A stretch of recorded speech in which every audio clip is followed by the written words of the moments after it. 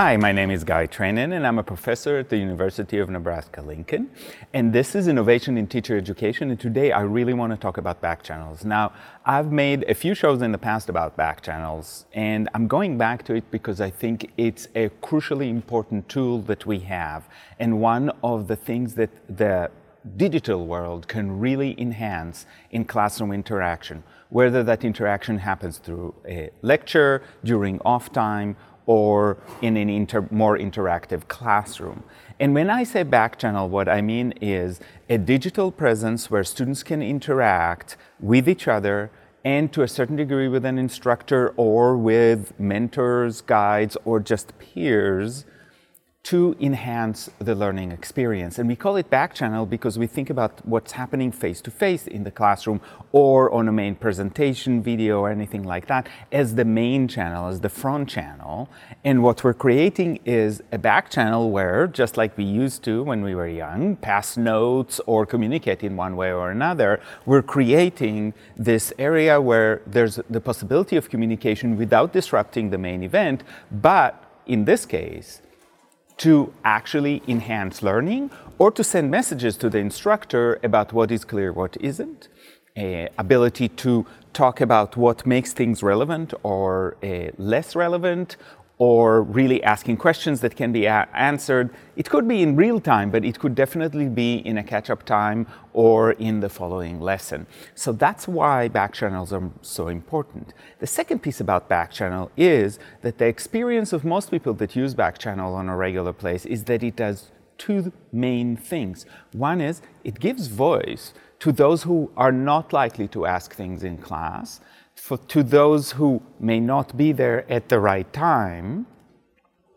and to those who don't feel very confident speaking in front of others. So you will get some people who are very prominent, both in discussions in class and in discussions on back channel, but a portion of the people that will be very good discussant on the back channel will not be like that in the classroom. So it gives voice to those who are not certain they should speak.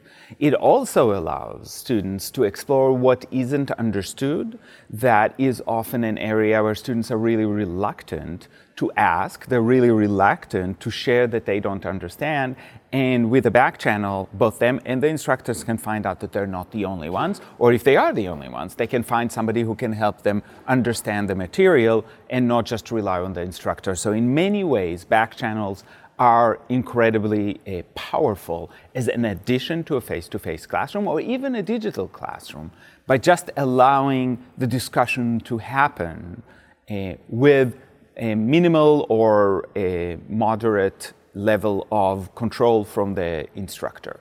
Now, the instructor does want to have some access to that stream to make judgments about whether students are understanding or not, what kind of help they need, and to make sure that that doesn't become just a space for negativity. We want this to be a supportive space with some basic rules about what should and shouldn't be discussed and the ways that we can do that respectfully. So if you're worried about that, discussions about digital citizenship, appropriate ways to respond, and just participating as an instructor would send the right message to everybody participating. So I want to talk about the few options that can do this kind of back channel, and I really want to divide them into two major categories. The first category I'm going to talk about is going to be talking about back channel that is protected. It's kind of some people use the metaphor of a secret garden.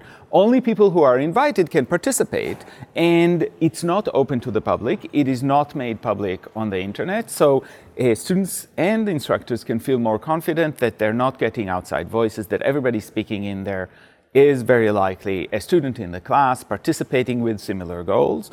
The second kind is an open-ended one. Open-ended back channels are fantastic because they allow the voices from the outside, but the voices from the outside also makes it harder sometimes to share, to ask questions, and to be thoughtful about how you express yourself because you know others are maybe universally watching. So let's talk about the closed options. One of the options, the first options I've got is Go Soapbox. Go Soapbox is web-based opportunity to have a whole host of things shared with students as back channel. You can have quizzes, you can have discussions, you can have just a basic report. One of my favorite parts, and I'm not the only one saying that, is the confusion barometer. This is where students can just tick whether they say, I'm getting it or I'm confused, and that can send an instructor a really quick message. Half of your students are saying right now, I'm confused. That means you need to probably stop, maybe explain, find out what they don't understand. And when you go through it, you can say, I can moderate it, I can create polls, I can create quizzes, I can create discussion. But the most important thing is the thing that shows up on the top is that meter that says how many people are confused, how many people are okay. So this is really fun, really easy. All you need to share with your students is the Go Soapbox web address and then a code that you can project at the beginning of a class or have permanently there. And that means that anybody in that class and only in that class can log in. That creates that protected space that allows you to easily read all of the responses in the stream and be able to respond. So that's Go Soapbox. The second one I wanted to share is Padlet. I've talked about Padlet many times. It's one of my favorite apps. There's a web-based version, and everything that I'm talking about today has a web-based version.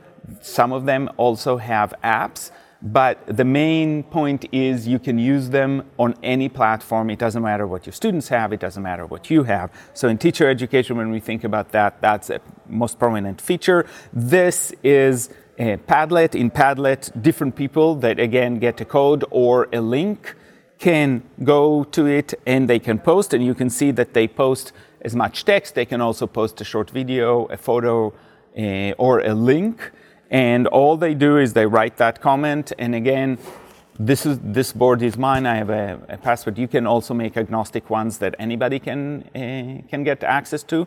But what I love about it is we can moderate it. So if you don't trust people, you can actually do moderation. But I think that the better way, again, is to talk about digital citizenship, to talk about what's appropriate, and then to interact in a positive way. And you can see that there are lots of people posting. You can reorganize this. So I can go into this and organize this to make sure that everything is visible. And you can see I've got my controls here.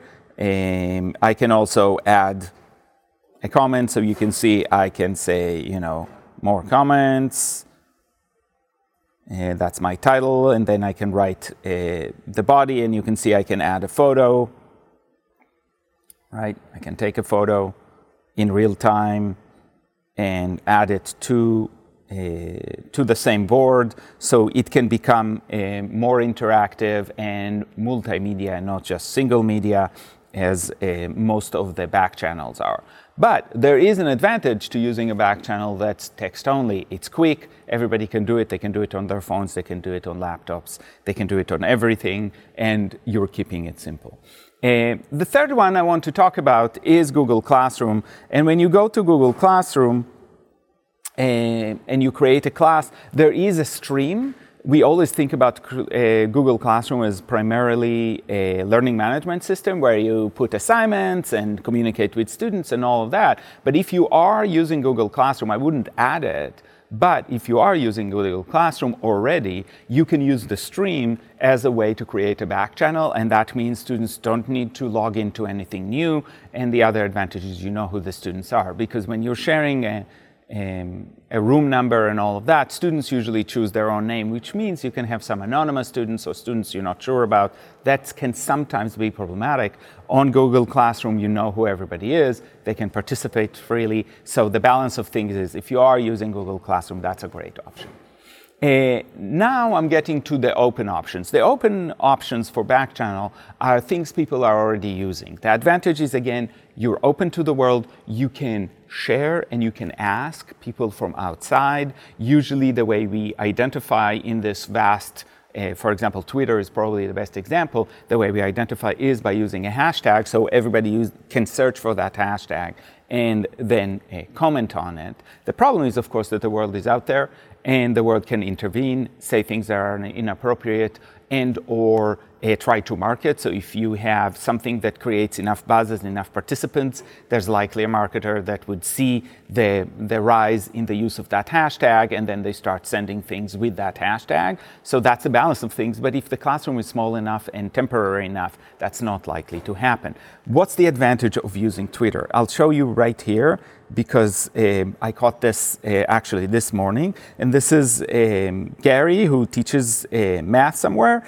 And this is what he said sometime yesterday, is, I want to love teaching math. Can anyone motivate me?